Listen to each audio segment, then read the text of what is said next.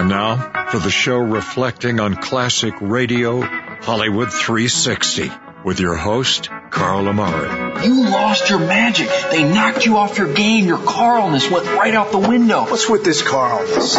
It's not even a real word. It's a conjunction, a preposition. It's a philosophy, a way of life. It's your name with ness attached to it. Bob, listen to me. If you'd have done what I asked you to and come in my dressing room before the show, you'd have known that you weren't supposed to come out here until I introduced you. Jack, I tried to get into your dressing room, but I didn't have a nickel. I understand you're pretty funny as a DJ, and comedy is a kind of hobby of mine. Well, actually, it's a little more than just a hobby. Reader's Digest is considering publishing 2 of my jokes. Really? Yeah. From Hollywood, it's time now for... $90. Leave the gun. Take the cannoli. Quiet, numbskulls. I'm broadcasting. Hello, everyone. I'm Carl Amari, and this is Hollywood 360, the radio show that presents the best in classic radio. This hour on Hollywood 360, I'll present the conclusion to The Adventures of Maisie, starring Ann Sothern from 1950. Then, Barbara Stanwyck stars in the premiere episode of the Hollywood Star Playhouse from 1951. With me is not my co-host, Lisa Wolf. She's, I don't know where she is, Mike. Like I said, it's got to be a photo shoot. Yeah, something like that. She just decided not to show up this week for Hollywood 360. I think we should, dock her or do something. We'll right? figure something out. Maybe we should just move and not be here next week. Move to a different studio. We could She'll do come that. to the studio, and there'll be no, our cars won't be out in front. She'll be like, where are those guys? Yep. We'll just do it from another studio. And we can let her know that we're doing a photo shoot. Yeah, and we'd say, hey, you do the show on your own now. You without Mike and without me and without the radio shows. You do Hollywood 360. Sound good? Yeah, she'd probably be like, sure, I'll do it. Yeah, she'll do it. Oh, yeah, she would. All right, last time we began this Adventures of Maisie radio show called Tag-a-long Cassidy from September 28th, 1950, starring Ann Sothern. Here's the conclusion now to The Adventures of Maisie. Gee, gosh, Eddie.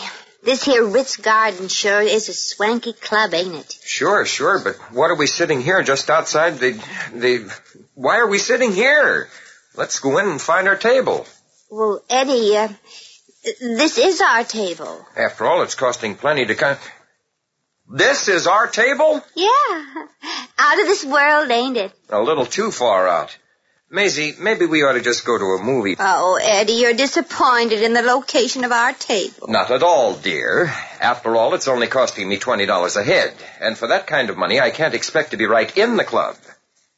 Anyway, Maisie, honey, at least we'll be alone. Just the 2 of us. Yeah, just the 2 of Eddie... Wait a minute, Maisie. This must be the wrong table after all. There are 3 settings here. 3? Yeah, 1, 2, 3. Honey, let's dance. The band is not playing. But how do you know? Maybe they are. Let's dance. Maisie Revere, what's that 3rd setting for? Oh, gosh, I'm starved, honey. Waiter! Oh, waiter! Miss, I am not a waiter. Maitre D, remember? Oh, yeah. The sensitive one. Oh, this is Eddie. Eddie, made a... Howdy, mate, old boy. I want to thank you for giving us this table. You must accept this to show my appreciation. Goody, a whole dime. Now I can retire and travel like I always wanted to. Yeah, you can see all faraway places, some even farther away than this table. Yeah, and while we're on the subject, chum, I think you've made a small mistake here. There are 3 settings. But I received a call from this lady to bring over a menu. I'm starved. Oh, then you'd like to see a waiter. For $20 a head, we'd like to see something. Very well. I shall take your order. I don't think I can get a waiter to come all the way out here. Yeah, he might not be able to find his way back to the club. Gosh, I'm starved. Senor, how much are your steaks? $7.50. I'll have a cup of coffee. And you, Maharaja? Well, I'm not hungry. I just ate yesterday. I'll have coffee, too. Very well. Now, will that be 2 coffees or just 1 for the 2 of you? They're quite large cups, you know. We'll each have a cup. Oh, yes, sir. Tonight we live, don't we? And, oh, yes, shall I bring a cup for the other lady you're expecting? Other lady? Maisie? Yeah, Maestro. So long now. And if you see anything on the tablecloth when you come back that looks like ketchup, it ain't. I look forward to it. Okay, Maisie. Who's the other lady? Well, Mildred Cassidy, Eddie. She insisted on joining us. When Mildred arrives, we'll just talk, the two of us, and pretend that she isn't even here. Oh, you mean freeze her out of the conversation? Yeah, that's it. Ignore her out of here. Well, I'm here at last, Maisie, honey. Gee, I'll bet you thought I wasn't coming. Oh, we knew you'd come. I broke a mirror this morning. This is Eddie. Eddie, this is Mildred. Oh, well, pleased to make your acquaintance, I'm sure. Gee, I'll bet you were surprised to find out I was joining you. Surprised is hardly the word. Well, I am a little late, but you know what Confucius says, it's better late than never. Confucius should worry how he spends my money. Oh, he's real cute, Maisie. Such a keen sense of humor. You should catch him at parties when he puffs a pillow under his coat and makes himself for a fat man. Oh. Well, here we are together. Just the three of us. Yeah. You know, while getting dressed tonight, I slipped in the shower and almost broke my neck. That's nice. My, sure are a bunch of yadditers, aren't we? Yeah. Eddie, I hear you tell just perfectly hilarious stories. Yeah. You did, Mildred? Uh-huh. Well, the fellows down at the office think I'm a regular card. Funny thing, I just happened to think about a riddle. Stop me if you've heard this one Eddie, before. remember what we said. But Maisie, You know, Maisie, Eddie reminds me a little of that fella that used to be so nuts about you, thought you were real pretty. You know, that nearsighted fella, Willie Burns. This riddle really kills me. Now, tell me what... Gosh, Willie Burns, I do remember him. He was the rich kid on the block, owned his own skate key and everything. This is really a wow of a riddle. Billy didn't marry that there girl he was so stuck on, did he, Mildred? Oh, what was her name again? Oh, nuts. No, but you were close, Eddie. It was O'Reilly. Rudolph O'Reilly. Her mother had a crush on Valentino. Why don't you tell this riddle, Eddie? Well, Rudy married somebody else, some professional man. A barber, I think. Okay, if you insist, I'll tell it. What does an elephant have that no other animal can have? Oh, say, Maisie, guess who just got divorced? I give up. You do? Well, the answer is... Who got divorced, Mildred? I thought you were addressing me for a change. Herman and Arlene Rosenberg. He took the kids and gave her the apartment. Lucky girl. I don't know. What does an elephant have that no other animal can have? Herman's brother, George. No, you're not even warm. Well, what about George, Mildred? I had a crush on him once. Remember? Yeah. Ah, poor George. He worked in a delicatessen store and lost part of his thumb. Cutting salami too thin. Oh, the poor fellow. The answer is little elephants. Little elephants. Well, I don't see anything to laugh at, Eddie. Losing a part of your thumb can be very painful. Other things can be very painful, too, Maisie. After all, I'm sitting at this table, too, you know. Well, you'd never know it. Why, you haven't even opened your mouth since Mildred got here. Oh, I'm just a big killjoy, ain't I? Well... So long now, I think I found myself a dancing partner. Say, Maisie, you'll never guess who I ran into the other day. Alice Ferguson. No, is she going steady with the fella yet, Mildred? Well, she didn't volunteer to tell me, so naturally I didn't volunteer to ask. What an admirable attitude, Mildred. If a girl her age wants to keep sacred things like that to herself, so let her, I always say. Don't you think I'm right, Eddie? Eddie? Where is he? Oh, over on the dance floor, Maisie. And, well, he's dancing with the hat check girl. Well, that's what I call nerve. Inviting a girl out to a club and then not paying any attention to her at all. Well, you can play at that game. What are you going to do, Maisie? I'm going to pick up the handsomest man in this club and make Eddie jealous. Yeah, it'd serve him right.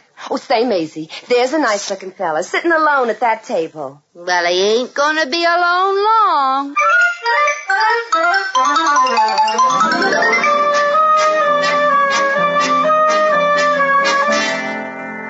I beg your pardon, miss, but have we met someplace before? How dare you talk to me, sir, a total stranger.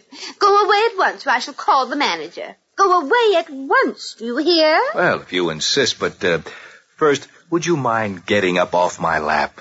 Oh, is this your lap I'm sitting on?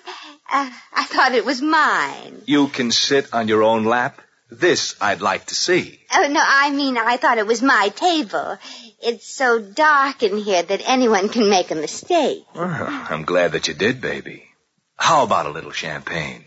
Well, I'm sorry, I do not indulge in liquid beverages. Oh, please, a little drinky will help break the ice. What do I want with some broken ice? Maisie!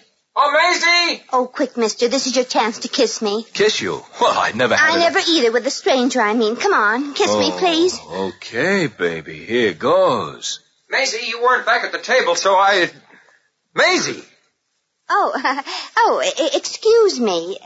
Sit down, Eddie. We'll be through in a couple of minutes. Now, look here, feller. I don't know whether you're drunk or not, or whether Maisie got hit in the head with a passing tray, but that's Maisie you're kissing. Oh, how do you do, Maisie? I'm Steve Clark. How do you do? This here's Eddie Jordan. How do you do, Eddie? Hi, Steve.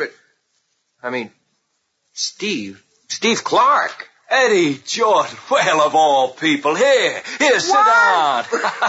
You two know each other? Sure, from the Army. We were in Guadalcanal together. Yeah, we were buddies. Yeah. Well, you can stop being buddies right now.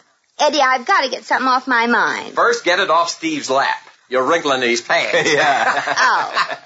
You don't care that he's madly in love with me and that he asked me to dance, not like a certain other fellow who brung me here. Eddie, this'll kill you. Guess who I ran into last week? Our old CO, Colonel Henderson. Not old Colonel Henderson. Yeah. He asked me to have a drink with him. Well, that's impossible. Colonel Henderson doesn't drink. Oh, the Colonel sure had a sense of humor, didn't he, Eddie? Yeah, a million laughs the old guy was. I know a riddle about an elephant. Say, Steve, whatever happened to that girl you were running around with in Australia? You mean Sally? No, a single one. The orchestra's playing again, Eddie. It's a rumba. You sure dance your waltz good to a rumba. Oh, you mean Charlotte. Yeah. Ever see her anymore? Oh, gee. This music sure sets your feet popping. Nope, I don't get to see Charlotte much now, Eddie. She's married. Oh, yeah? To who? To whom? To whom? Me. Oh, you men. All you do is gab about people I don't even know. If you don't stop, Eddie Jordan, I'm going right back to our table. Say, whatever happened to George Green? I said I'm going back to my table. Did George re-enlist like he said he would? Nope. He got married. No coward, that boy. I said I'm going back to my table. So long. So long. Steve, have you ever run across Corporal Johnny Morgan? Remember, if it weren't for him, we'd both be dead now. Well, as far as I'm concerned, you both are. So long, kids. Happy yachita, yachita, yachita.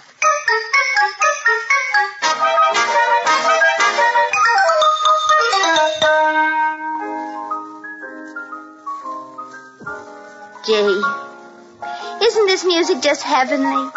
You know, I could go on dancing all night with you like this. So could I, Maisie. But next dance, let me lead. Well, I guess maybe I should have paid more attention to Eddie instead of being carried away by all that gossip talk with Mildred. But, well, I'm a woman, and that's my only excuse. Frankly, Eddie was perfectly right in leaving the table and dancing with that hat-check girl. So later on, I had a long talk with him, and he finally apologized, so I forgave him. It turned out fine. Mildred had to leave early because a waiter dropped a tray of food all over her dress. It cost poor Eddie $10 for that. $5 to Mildred to have the dress cleaned and the other $5 to the waiter for making it look like an accident. Gosh, it's been a wonderful night. But I wish Eddie would realize there's something more to dancing than just walking around and wiping your feet on the floor.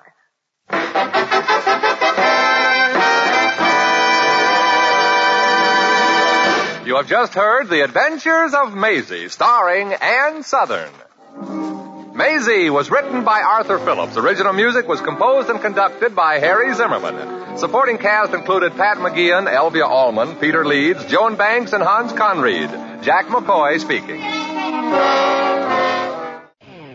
And that's The Adventures of Maisie from September 28, 1950, with Tag-a-long Cassidy, starring Ann Sothern. In the cast, Elvia Allman, Hans Conried, Joan Banks, Pat McGeehan, and Peter Leeds. And that was an MGM syndicated radio show. It was a very popular series of Maisie movies, and then MGM was the distribution company for that, and they thought, hey, well, let's put it on radio. Ann Sothern would be great on a radio show, and they did.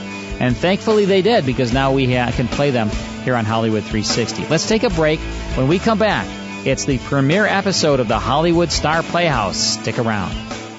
More Hollywood 360 after these important messages. Now back to the best in classic radio on Hollywood 360. Welcome back. I'm Carl Amari. This is Hollywood 360, and it's time for the premiere episode of the Hollywood Star Playhouse. Let's go back to July 26, 1951, for I'm a Coward, starring Barbara Stanwyck. Now, Miss Barbara Stanwyck on the Hollywood Star Playhouse.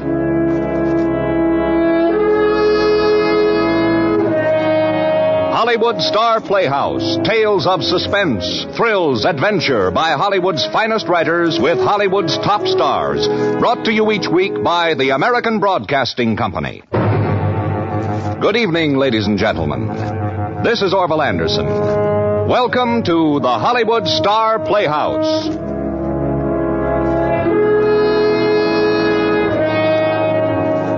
Have you ever complained that your life was dull, prosaic? Have you ever harbored the secret hope that something, anything might happen just to relieve the uneventful tenor of your existence?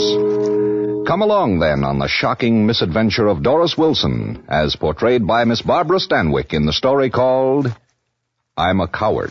Cowards die many times before their death. That's always been my favorite quotation from Shakespeare, but I never really appreciated it until tonight. You'll never know how many times I've died tonight.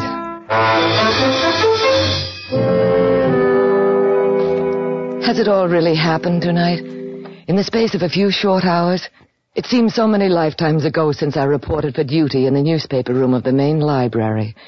There have been so many long, long afternoons and evenings there, but somehow when the tall man with the impersonal stare approached my desk, I had a feeling that this time would be different. Miss Wilson? Yes, I'm Doris Wilson. Detective Sergeant Harley from Homicide. Oh. Reason I know your name, I was here this morning talking to the others. About what? Catching a murderer. Catching a Oh, really, Mr. Sergeant Harley? I know it sounds crazy, but murder's a crazy game. And this fellow used to be a newspaper man, which means that he's got a nose for news, especially about himself. I'm afraid I'm not following you. Okay, let me give it to you 1, 2, 3. 1, the man we're looking for is Harry Carlin, the Omaha Ripper. Oh, I remember reading about him. 2, we have reason to believe he's in this part of the country, possibly right here in town.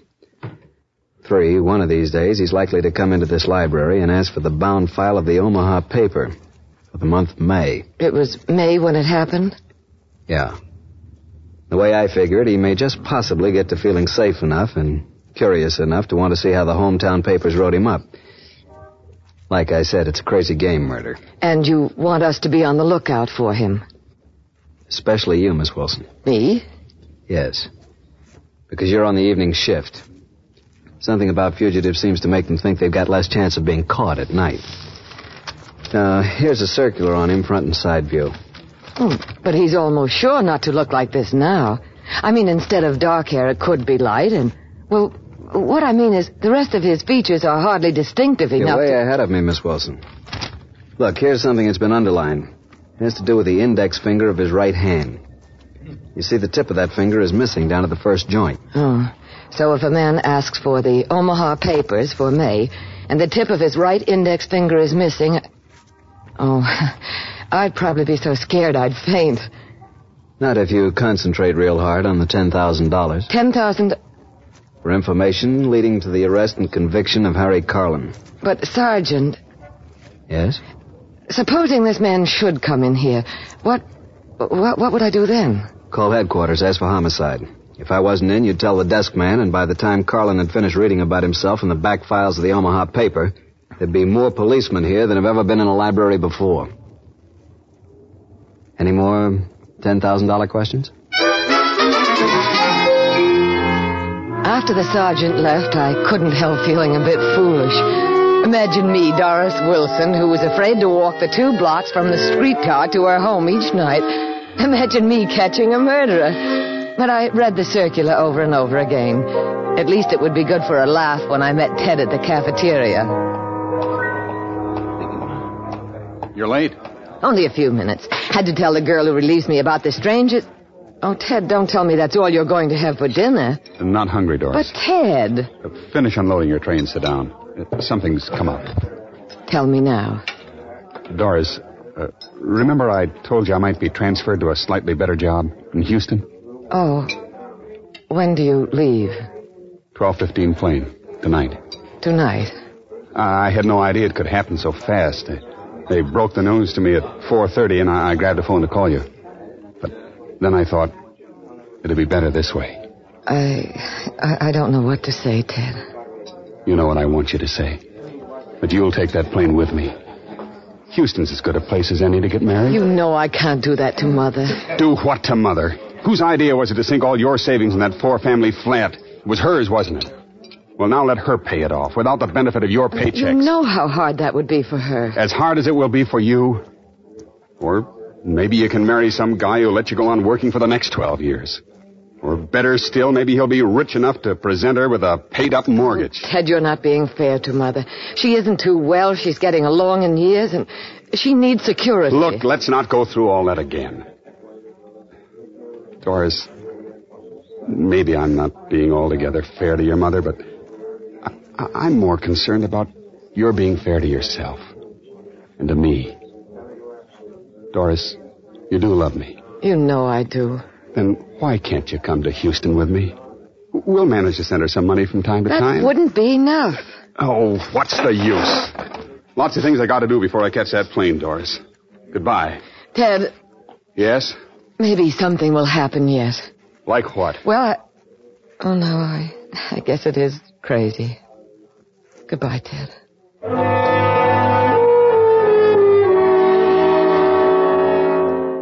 More Hollywood 360 after these important messages.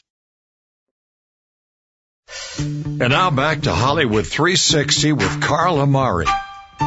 Welcome back. This is Hollywood 360. I'm your host, Carl Amari. We're tuning into the premiere episode of the Hollywood Star Playhouse. It's called I'm a Coward, from July 26, 1951. Here's Barbara Stanwyck in the conclusion now of the Hollywood Star Playhouse. But I was just crazy enough now to believe that it could happen. Harry Carlin, the Omaha Ripper. He could come into the newspaper room at the library, and I could collect the $10,000 reward. It would solve everything. I hurried back to work and got out the back file of the Omaha paper for May. And I didn't even shudder as I read the full account of how Carlin had come to be called the Ripper. It was almost 9 o'clock, almost closing time. The newspaper room was nearly deserted, and I was telling myself that it might happen tomorrow or some night next week, next month, just so it did happen. And then a man who had been sitting there most of the evening reading the current issues came up to the desk. Wonder if there's still time for me to get a back file. You have 20 minutes if that's enough. Plenty. The Omaha paper, please, for May. If you'll fill out a slip. Oh? Didn't know you made people sign for them. You're left-handed. What's so unusual about that? Well, I'm left-handed too, Mr. Rodman. I'll get you the file right away. Gray hair and tinted glasses that didn't even let you see the color of his eyes. And there was a mole on the end of his nose, the most genuine-looking mole. No, he couldn't be Harry Carlin, and yet, if only I could see his right hand. Oh, why was I such a coward about tricking him into showing it to me? Wasn't I in the public library? Weren't there people around? And wasn't Ted leaving tonight? Leaving without me? On the 12:15 plane to Houston? I thought he gave me a funny look as I came out of the back room where we kept the bound files. And that right hand of his, He kept holding it so I couldn't see his index finger. Had trouble finding it, huh? Well, somebody had put it in the wrong rack, but here you are. Oh, I'm so sorry. You make a practice of dropping them on the floor? It slipped out of my hands. Here, I'll pick it up. Never mind. No harm done, I guess. It didn't work. Is that what he meant when he said no harm done? Did he know that I had deliberately dropped the bound file, thinking that he would grab for it instinctively and I'd get a look at the index finger of his right hand? Now what was I to do? There he sat at a nearby table, turning the pages with his left hand, always his left hand. And it was already 10 minutes to 9.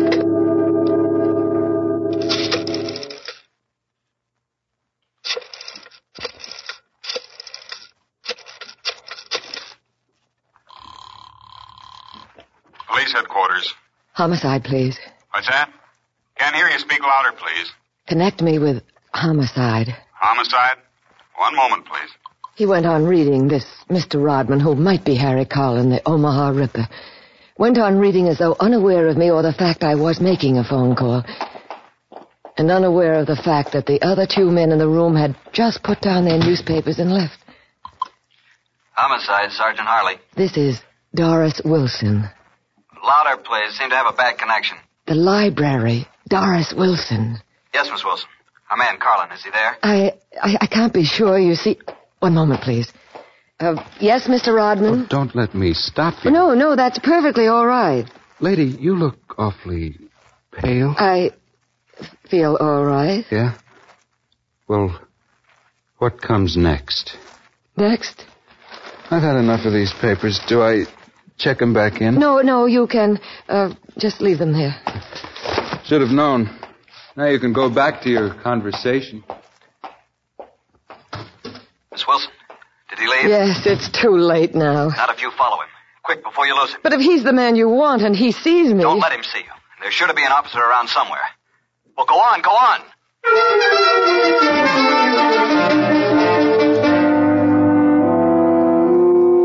As I ran down the front steps of the library, I couldn't see him, and I was glad. It was all very well for the sergeant sitting at the other end of the phone to tell me, go on, go on. I'd been scared to death from the moment this fantastic thing had started. If it hadn't been for the thought of that $10,000 reward, but now my chance of collecting that reward was gone, and that meant that Ted... And then I wasn't scared anymore. If it was humanly possible, I was going to find that man. All the time he'd been a few feet away, waiting with several others to get on the streetcar, and no policeman in sight. I couldn't get on the same streetcar. He'd be sure to recognize me. Well, maybe none of her took off my glasses, and the streetcar was crowded. And besides, I had my hat on now. All right, step back, folks. Step back. Plenty of room in the rear of the car. Come on, step back. That's better.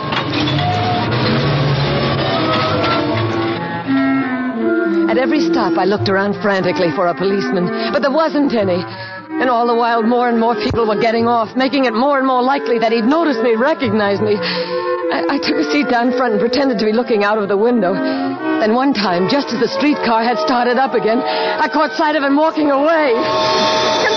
Conductor, let me off. Sorry, miss. Have to wait till the next stop but now. I've got to get off. It's terribly important. Ma'am, I'd lose my job to let you off before I reach the next safety zone.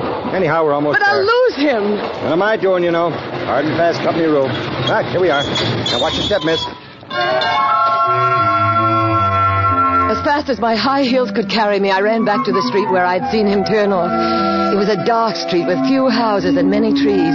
Trees that locked their branches to keep out the light of the moon. And there was no one about. No one. I had lost him.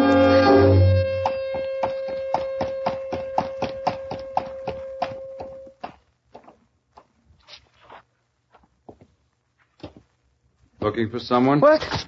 Oh. You were looking for me, weren't you?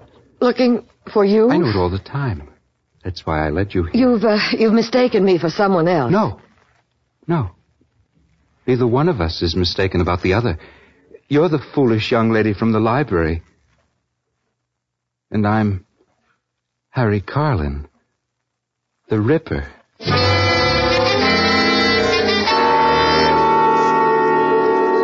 My eyes were closed, and I was afraid to open them. I said to myself, you're Doris Wilson, and you work in the newspaper room at the library, and you've had a frightful dream. But if you weren't such a coward, you'd realize that there isn't any maniacal killer named Harry Collin, the Omaha Ripper, and that you didn't follow him to try to win that reward of $10,000, and that he didn't trick you and trap you. But even as I was telling myself all this, something was trying to impinge itself on my consciousness. A sound, a voice. Yes, that was it, a voice. Maybe it was Mother come to tell me it was time to wake up.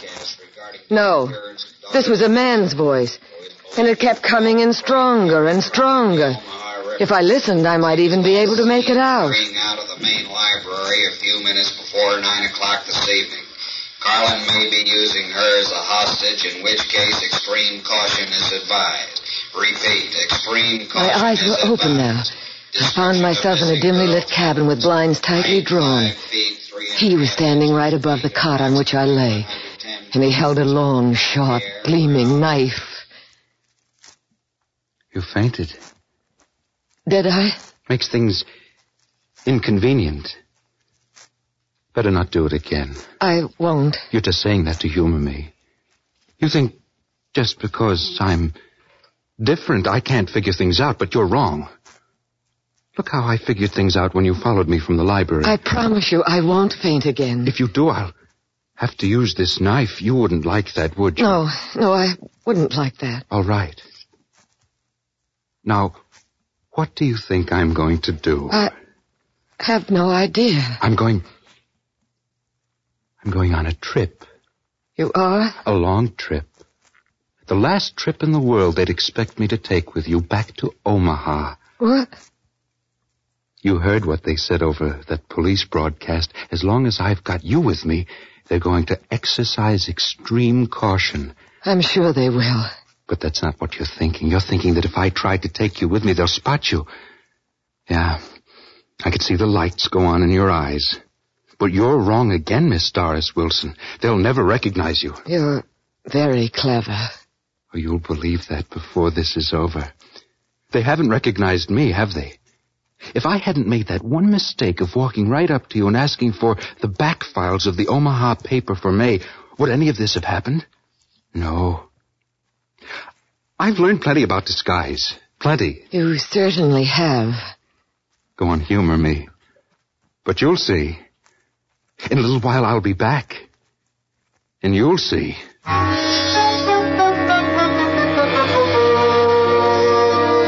He bound and gagged me, and then took my hat and one of my shoes and went away. The moment the door snapped shut behind him, I started frantically to try to get free. But the slightest effort was excruciating pain, and nothing happened. I kept telling myself that something would, something must. No knot had ever been able to hold Houdini for more than a few seconds, so it was possible. It was.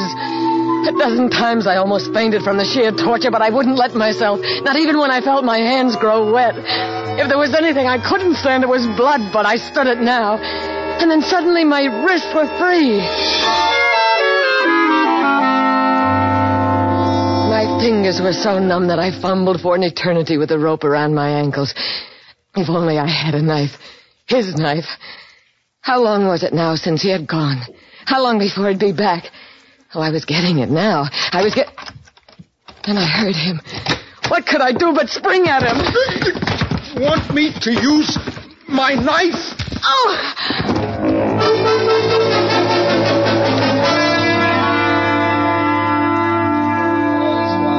Again, it was a voice that brought me back to consciousness, the same voice. I was propped up in a chair now with someone combing my hair. And then the combing stopped.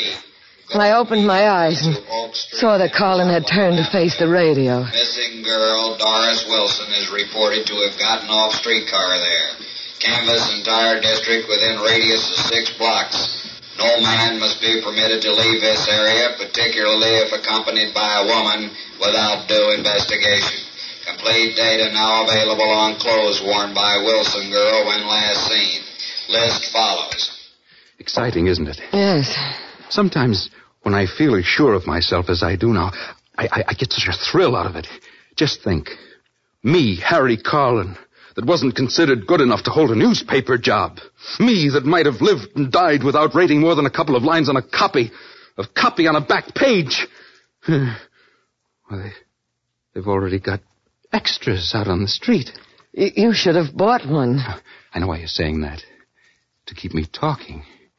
You want those police cars to get here before... You aren't fooling me. Come on, get these things on. Hat and coat. And shoes. Low-heeled shoes that'll make you look a lot shorter and guaranteed to be a perfect fit. The hat and coat, too. Go on, put them on. They're new. Brand new.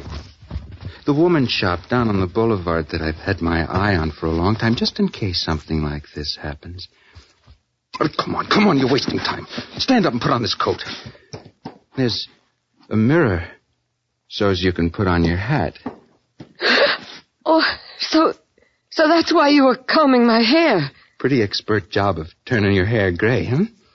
And in that hat and coat, I dare 'em to recognize you. Come on, before I lose my temper and use my knife. Outside, he had a car. The street was wrapped in empty shadows as we drove away. Where were the squad cars? Surely they had had time to get here by now. But as we turned onto the avenue, there still was none in sight. A few more blocks and we'd be outside the searching area. And my wild, frantic hopes would be blown away like so many flimsy straws.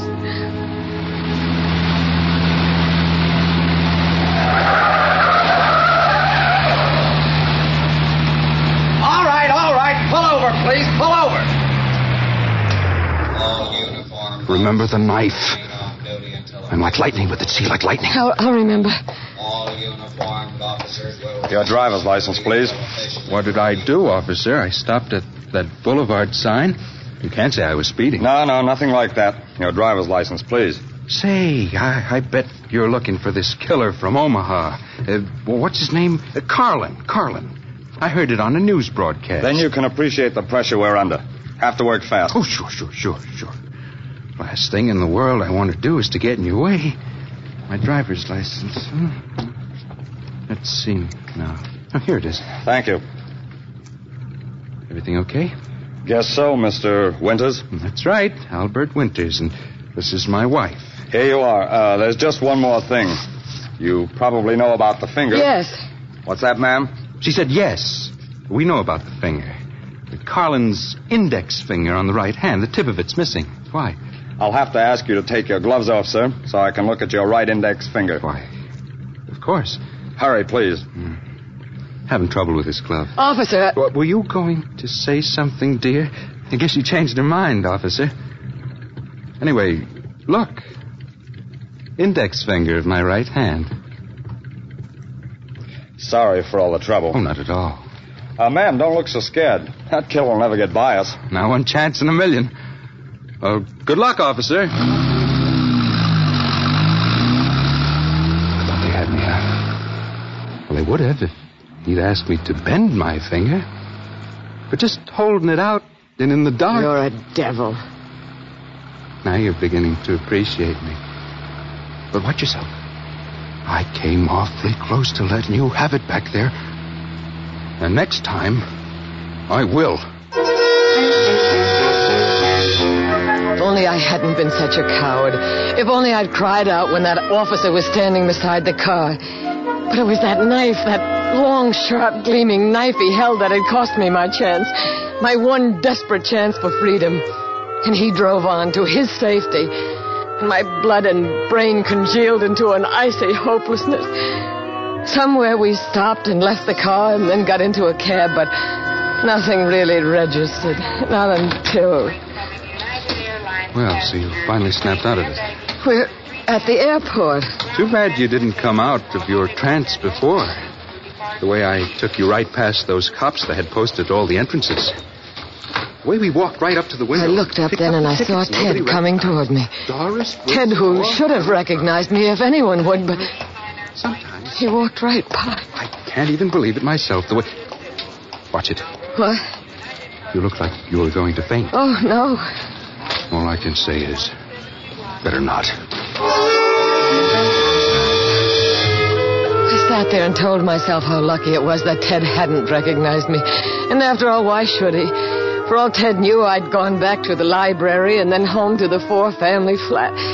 He'd been so busy getting ready to leave town, he wouldn't even bother to tune in his radio or buy a paper. And the last thing he'd expect was for me to be at the airport, disguised and at the mercy of a madman. All right, come on. Our plane's here at gate 9. What? Come on, I said. This is our plane. All right, watch it now. Have your tickets ready, please. Have your tickets out. Voice of the gateman sounded vaguely familiar. I looked up. Tickets, please. Detective Sergeant Holly of Homicide. Have your tickets ready. And beside him, wearing an attendant's uniform, was Ted. Tickets, please. Here you are. Okay, Carlin. Run, Doris, run! Look out, that knife!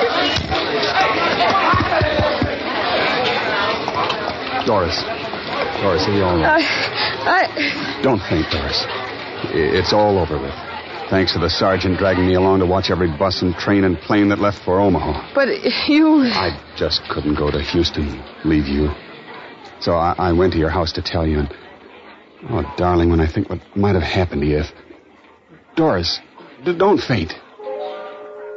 But of course I did faint. You see, I'm such a coward.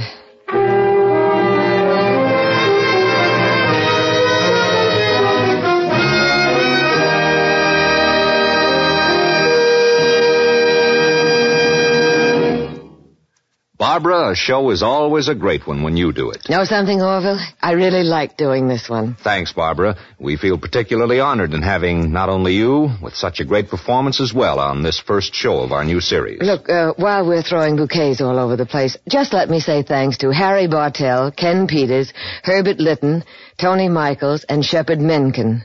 You're nice folks to work with. Thanks again, Barbara.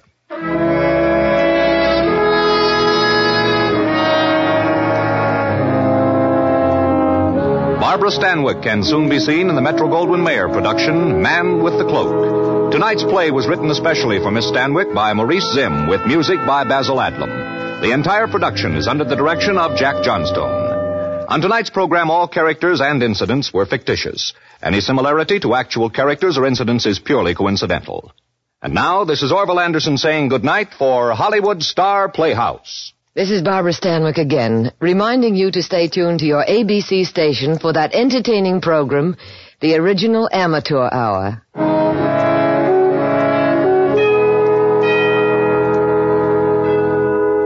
This program came to you from Hollywood.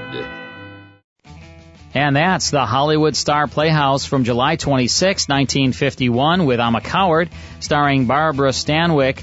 In the premiere episode in the series, also in the cast, MacDonald Carey, Tony Michaels, Harry Bartell, and Ken Peters, with Orval Anderson as our host, as heard on ABC. Let's take a break. Then it's more here on Hollywood 360. More Hollywood 360 after these important messages. Folks, make sure you check out Remind magazine. You can get it at Barnes & Noble stores throughout the country. But since I write for the magazine, you'll get to purchase a subscription of Remind magazine for about 60% less than buying it from newsstands. So just go online to remindmagazine.com. It's a great magazine about nostalgia and about pop culture. You'll get all kinds of games and trivia questions, and it's just a terrific magazine. So check out Remind. All right, next time we'll tune into a very, very good episode of Escape. Then it's part one of the Burns and Allen Show. We'll see you next time.